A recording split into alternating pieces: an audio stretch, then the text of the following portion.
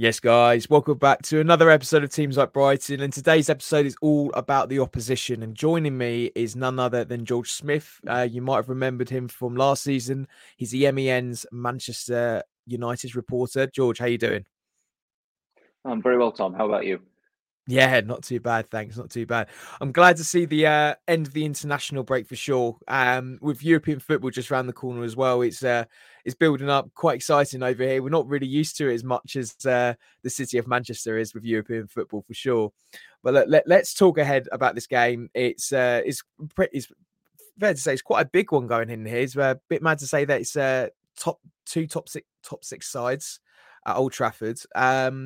Safe to say there's quite a lot that's happened at Manchester United off the pitch as well as on the pitch. We'll talk about that more later. But let's go ahead straight in for the match.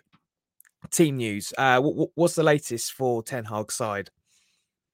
Well, Eric Ten Hag will be doing his press conference in a couple of hours' time after we've done this podcast. But the way things are shaping up at the moment is obviously Jadon Sancho won't be included in the squad, and we're going to talk about that a little bit more in depth, aren't we, later on. Anthony's also going to be absent, so immediately two big-name wingers out for United on Saturday afternoon. Sofian Amrabat could make his debut by all accounts. It looks as though he's shaken off his minor injury problem, so could be included. Mason Mount seems a little bit touch and go before we know what Eric Ten Hag is going to say in his press conference. And then the other one is Sergio Reguilon, who signed on loan from Tottenham on deadline day. He could make his debut. He's fit and raring to go. And probably all eyes as well be on Rasmus Højlund, who stepped off the bench to make his debut at Arsenal prior to the international break, and he's fit and raring to go to possibly make his first start. So that's kind of where the headlines are at for United in terms of team news. So it'll be a case of starts on the right wing and will Højlund get his full debut. I think they're the main takeaways that the fans will be looking for when the team news drops at 2:00 on Saturday afternoon. Yeah, let's talk about United's form, because it's safe to say it's not been the most consistent start for Ten Hag's sides. Both defeats away from home and narrow victories against teams really on paper United should have dominated. Where do you think United's flaws have been so far this season?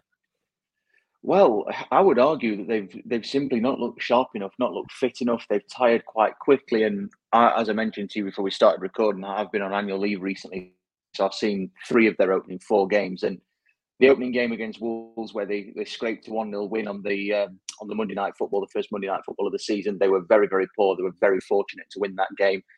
It was a case of Wolves just simply weren't clinical enough, and had they brought their shooting boots to Old Trafford that night, Wolves could have comfortably won that game 2 or 3-0. They were really, really good. United were off the pace and almost looked incredibly lethargic, as though they were at the end of a long season, not at the beginning of a new one. The following week, Tottenham away, first half performance was okay. There was some nice bits to it, but again, same old story, not clinical enough in front of goal. Then in the second half, Spurs got the early goal. They collapsed like they so often do away from home. Against the so-called big hitters in this league, as we saw last season when they were trounced by the likes of Man City and Liverpool away, Arsenal. I mean, they were crushed by Newcastle, even though they only lost 2-0 last season. So it was a similar story at Spurs. Then they had Nottingham Forest at home. They scraped past them, coming from 2-0 down to win 3-2 after a nightmare start. Again, seemingly was it a case of underestimating the opposition, and they were caught out and 2-0 down after 4 minutes, but came back, as they so often do, to win that game. They are very good at home, as we've seen over the last 12 months. And then obviously they went to Arsenal, and for a few seconds, it looked as though they were going to win that game. Obviously that debatable offside Alejandro Garnacho goal. Then obviously Arsenal scored twice in stoppage time to win the game 3-1. So in a nutshell, their form's sort of carried on in a similar way to last season, in the sense that they've got the results at home, but they're really, really poor away from home. And obviously, you've got to accept United. They've had 2 very challenging away games to start the season, Arsenal and Tottenham. You're not going to get arguably too many tougher than that, certainly back to back. At home, though, Wolves, Forest, they should have been winning those games comfortably. And though they did, the performances certainly, for the most part against Wolves, it just wasn't there. So it is a big game, this one, this weekend. And there's a sense that obviously after all what's gone off in the last couple of weeks with Jadon, Sancho and a few other nuggets in there, it's a big game for United, and one that they've got to win. They've got to put a performance on for the fan. They've got to try and lift some of the doom and gloom. But having said that, they're in for arguably one of the toughest tests they could wish for, with the way Brighton have started the season. Right. So we mentioned there quite a lot there. There was a lot there to digest. Obviously, the Arsenal game was quite a big one for United as well. Decisions really seem to be going their way. From what you've seen in the first 4 games, where do you United finish in come the end of the season? Well, I think they've got to, at the very least, be targeting another top four tilt. There's no doubt about that. There has been talk of a title charge. Personally, I don't subscribe to that. I really don't think United have got the quality, certainly in terms of strength and depth, to compete with the likes of City and Arsenal at the moment. The starting 11 is not on par with either of those two. So when you dive a little deeper into the squad, they've certainly not got the depth to compete. So I think the objective again will be trying to get a top four finish. Can they get more points than what bagged them third last season? Can they improve on third and possibly claim second? So I think anything other than a top four finish is a failure this season. I think they'll be looking to compete as well on the trophy front in the FA Cup and the League Cup again. They obviously made the final of both competitions last season. Champions League, it's going to be very tough for them. Obviously, Bayern Munich coming up in their first group game on Wednesday, which is going to be a real tough test of their credentials. So I think realistically, the ultimate aim has got to be top four again, and then just gradually build year on year. Because Erik ten Hag, he's overseeing this long-term vision. And though United did spend a fair amount of money in the summer, again, he didn't necessarily land his preferred targets. Obviously, it was well documented. He wanted Harry Kane to lead that forward line. It didn't happen. He wanted Jude Bellingham and Frankie de Jong, either of those two, to bolster that midfield. He ended up with Mason Mount. So though they've spent money, he's not necessarily got the top end elite level players that he wanted. So until that changes, I don't think United will be in a title conversation. So again, I fear it's going to be top four or bust for them this season.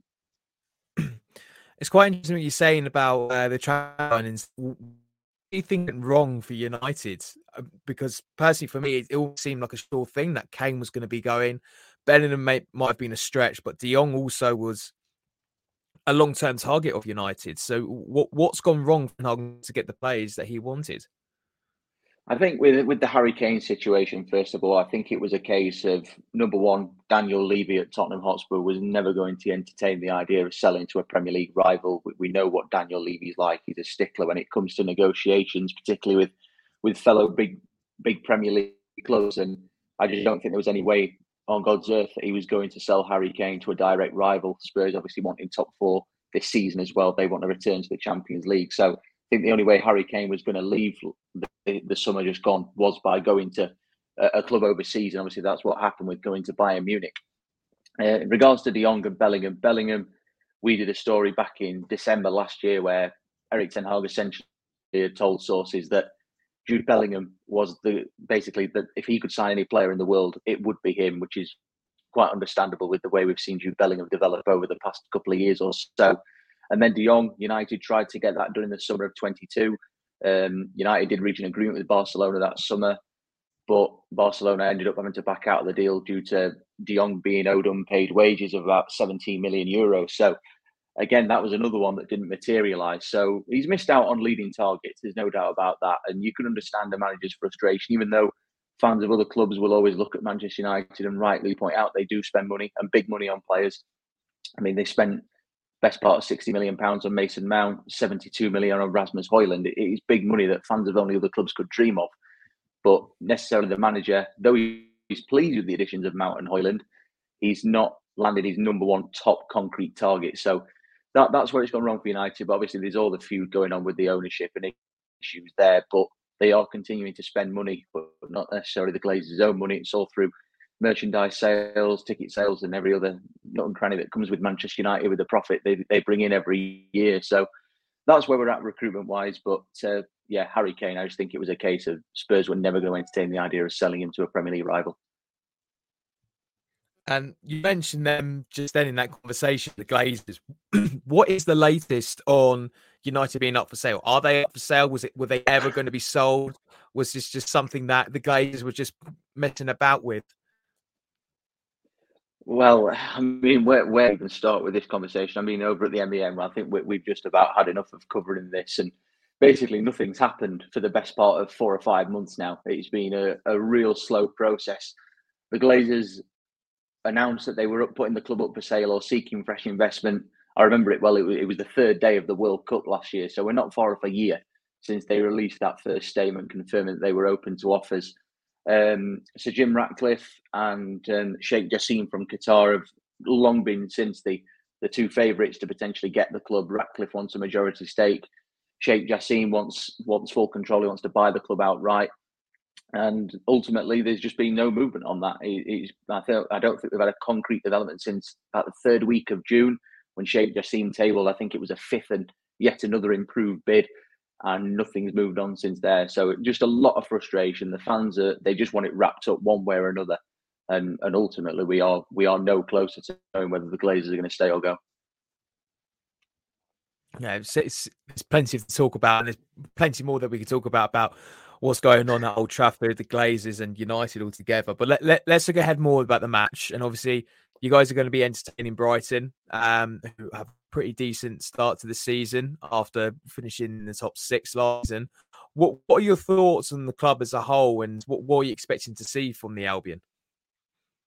Well, I think it'll be a really tough test. There's no doubt about that. I've been very impressed by the start Brighton have made. Obviously, they've won 3 of their first 4. They're the top scorers in the league so far with 12 goals across those 4 games. They dismantled Newcastle. They took Wolves and Luton apart, and obviously came unstuck against West Ham in that home game in the third week of the season. But Brighton have just got an embarrassment of riches now, particularly in forward areas. You look at the likes of Solly March, who's had an excellent start to the season, Matoma, Evan Ferguson, and Ansu Fati's obviously coming on loan from Barcelona. And you do have to look at that team and you do have to take it seriously now.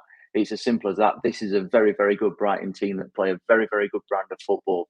And United have proven in those 2 games against Wolves and Nottingham Forest, even though they did win both of them, that they can be vulnerable at home in certainly defensive aspects, even though they've won those first 2 games and haven't lost at home in the league since Brighton beat them on the opening day of last season. So there's a long unbeaten record there at Old Trafford that dates back over 12 months now. But Brighton have proven this season that they're not to be messed with. They've got an embarrassment of riches in forward areas, I've just said. So I think Brighton will go into that game with the intention of winning it. I think they've got the quality to win it. And I think for United, though the onus will be on them to attack, and they're going to be under a little bit of pressure after all the noises that have been made in the last couple of weeks and the negativity surrounding the club, this one isn't going to be easy. And United certainly can't underestimate them. But I think United will be looking at this upcoming period and think, we've played Arsenal and Tottenham in the first 4. Our next 4 games look certainly favourable on paper. 3 of them are at home. The only away game is Burnley. It's a good opportunity to get points on the board. But obviously, they've got that big game against Bayern to come in the week. So they've got to get a result from this. So I think United will look at it in the sense that it's one we've got to win. But I think they'll be very mindful that this is going to be a very, very, very stern test. And obviously, it's the game just before the European campaigns kick off for the respective clubs. From your experience, what do you think that Brighton fans can expect from Europe? What things they probably have to deal with, especially in terms of sort of testing squad depth? I think if I remember rightly, we don't have a week's break now until the new year, which seems very alien to us. So what can Brighton fans expect from that in terms of testing the squad? Well, speaking from the past experience of Manchester United last season with the Europa League, and obviously they went all the way to the final of the League Cup and won that. So they went a long, long, long time without a midweek break, which is what was coming up for Brighton. Obviously, the World Cup last season was, messed the fixture list up that little bit more. But I think Brighton are going to have to be mindful of the fact that there's going to be a lot of rotation to come from Roberto De Zerbi in the coming weeks. Obviously, you've got the problem of going basically every week now, Thursday, Sunday. And it was a problem for United last season because Erik ten Hag, as I said earlier on, he's not necessarily got the squad depth, certainly at a level that Manchester United should be expecting. So he very often refrained to rotate things. He often deployed star-studded 11s against teams where you would have presumed that he'd made a few more changes and possibly played the youngsters, because United were obviously last season, they played some of the European minnows, such as Sheriff Tiraspol, for example. They were in their Europa League group. And then United, obviously, they finished second in their group, so they then had to play a Europa League 2-legged playoff to get into the last 16, which was obviously against Barcelona. So that meant another 2 fixtures. So it's going to be hectic for Brighton, particularly if they progress well in the domestic cup competitions as well. But at the end of the day, I suppose if you get into these competitions, surely you want to progress in them. And I mean, for a club like Brighton, who have obviously been on the rise in the last few years, and they've now got this opportunity, they're going to want to make the very, very most of it. But like I said, I think Brighton have got good depth. They've got a lot of quality in forward areas. They've got the ability to mix things up. So I suppose it'll be a sort of a case of, what does Roberto De Zerbi consider more important? Is it the Premier League, or is it perhaps going on a bit of a European journey, which I'm sure the fans would love and embrace? So I don't know about you, Tom, but what personally, from your perspective, do you think De Zerbi will sort of maybe lean towards in being his favoured path? Sorry, say that again. You broke up a little bit. Oh, just sort of saying, do you think De Zerbi will perhaps lean maybe towards the league, or maybe the Europa League, or just try and balance the two Ooh. the best he can? It's funny you say that, because when Dunk was being interviewed at the start of the season, he got asked about the Europa League, and he just said, we want to win it. So for me, I see with De Zerbi, he just wants to just do the best he possibly can for the squad for the rest of the season. I think he will definitely put a few more eggs in the basket in the Europa League, just to see how far this club can really go in there. Because if we get a good promising run and we find ourselves in the mix in the finals or the semi-finals, then the two precious words Champions League is going to be whispering on the South Coast, which is just unimaginable. I still remember the days of us losing to 9-man Walsall at the Withdean. So it does seem a bit bonkers, the fact that there is a possibility that we can realistically talk about not finishing in top 4, but we could be winning a European competition here. When you look at our group, Ajax and Marseille are on paper the two biggest guys there on paper, but Ajax are in a transition at the moment. They've lost Kudus to West Ham, who could have come to us, but we won't talk about that. They haven't really recovered since Ten Hag. They've sacked 2 managers in that time last season, in Heitener and Schroeder. They just haven't really found that much of an answer. Feyenoord are probably the more concrete team in from the Eredivisie in that case. And Marseille as well, they've lost quite a fair few players in the summer. So they haven't really found their feet at the moment in Ligue 1 this season. So there's a lot there that De Zerbi is going to be seeing, like, we can take this on. We can win this group here. We need to push on. So I think now that we've got the shrewd signings of, like, Ansu Fati and Carlos Baleba, I do see De Zerbi maybe pushing more favourably for Europa League matches, and maybe just doing damage control in the league, perhaps. I honestly can't see us finishing top 6. I'll be amazed if we get top 6, just because, no midweek breaks, Thursday, Sunday. It's a big thing. And De Zerbi said last season that we aren't ready for it. And I agree with him then, and I still agree with him now. So I think if we are going to do anything this season, I think Europa League will be the priority, which is mad thinking about it, really. Yeah, it's been quite the rise for you guys, hasn't it? It's really impressive. And I think one of the nice things about it is that it's admired so much around this country in terms of football fans in general. I think there's a lot of appreciation for what Brighton have done, similarly to what Brentford have done as well. I think a lot of people look back and sort of admire it. And, I think you learn a lot of friends and a lot of neutral supporters this season in Europe. I really do. Yeah, it's going to be an interesting one for sure, and it's going to be so alien, the fact that Marseille, Amsterdam, and Athens are on my away day wish list, as well as Manchester and the few London clubs, and going up to Newcastle typically this season. It is mental. But George, I want to say thank you so much for joining us on the podcast. But I am going to have to ask you, as is tradition, what do you think the score is going to be ahead of this weekend's match? Well, you put me on the spot, as you so often do, Tom. And I've got to be honest, with what I've seen of United so far this season and what's gone off in the last few weeks, I genuinely don't know what sort of United side we're going to get. We're either going to get one that stumbled and stuttered like it did against Wolves and Forest, or we're going to get one that's going to come out all guns blazing and had a bit of a rocket up the backside after a bad few weeks. But I think with the way things are going, I can actually see Brighton winning this game. I really can. I think United obviously have been very, very good at Old Trafford. It is more than 12 months, as I said, since they lost there in all competitions. Real Sociedad were the last team to beat them in the Europa League last year. Brighton, the last domestic team.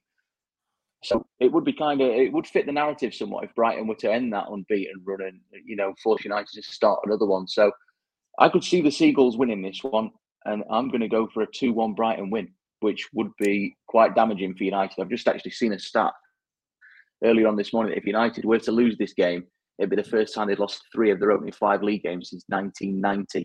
So there's a bit of pressure for United, and you never know, Brighton might capitalise that. Yeah, absolutely. And I do agree with you on that as well. I do feel like Brighton will go there, and I think we've got a great chance to win. I think the scoreline's going to be 2-1 as well. We're a bit shaky in defence because we do push on a little bit more, that little bit more up front with what we have at our disposal, particularly on our bench as well. And De Zerbi's been very attacking minded in substitutions as well, which has been exciting to see at the start of the season. It'll be interesting to see whether or not he maintains that as we go into the fixture congestion period here, which is typically something that I see Jurgen Klopp moan and whinge about, but it'd be interesting to see what De Zerbi says come December time for sure. But George, thank you so much again. Just give us a shout out where we can follow you for all things Manchester United. You can follow me on X as it is now. And I nearly said Twitter then, but it's _ George Smith 99 where you can find my United content and obviously the MEN website as well. Excellent. X is weird. X is like saying the artist formerly known as Prince. It's still known as Prince. So therefore, to me, it's still Twitter. But look, George, thank you so much again. As always, guys, make sure to like, subscribe on all your podcast platforms, however you listen, and make sure to like and subscribe on our YouTube channel, Teams Like Brighton as well. Until then, guys, up the Albion. And for those going, enjoy the trip to Old Trafford as well.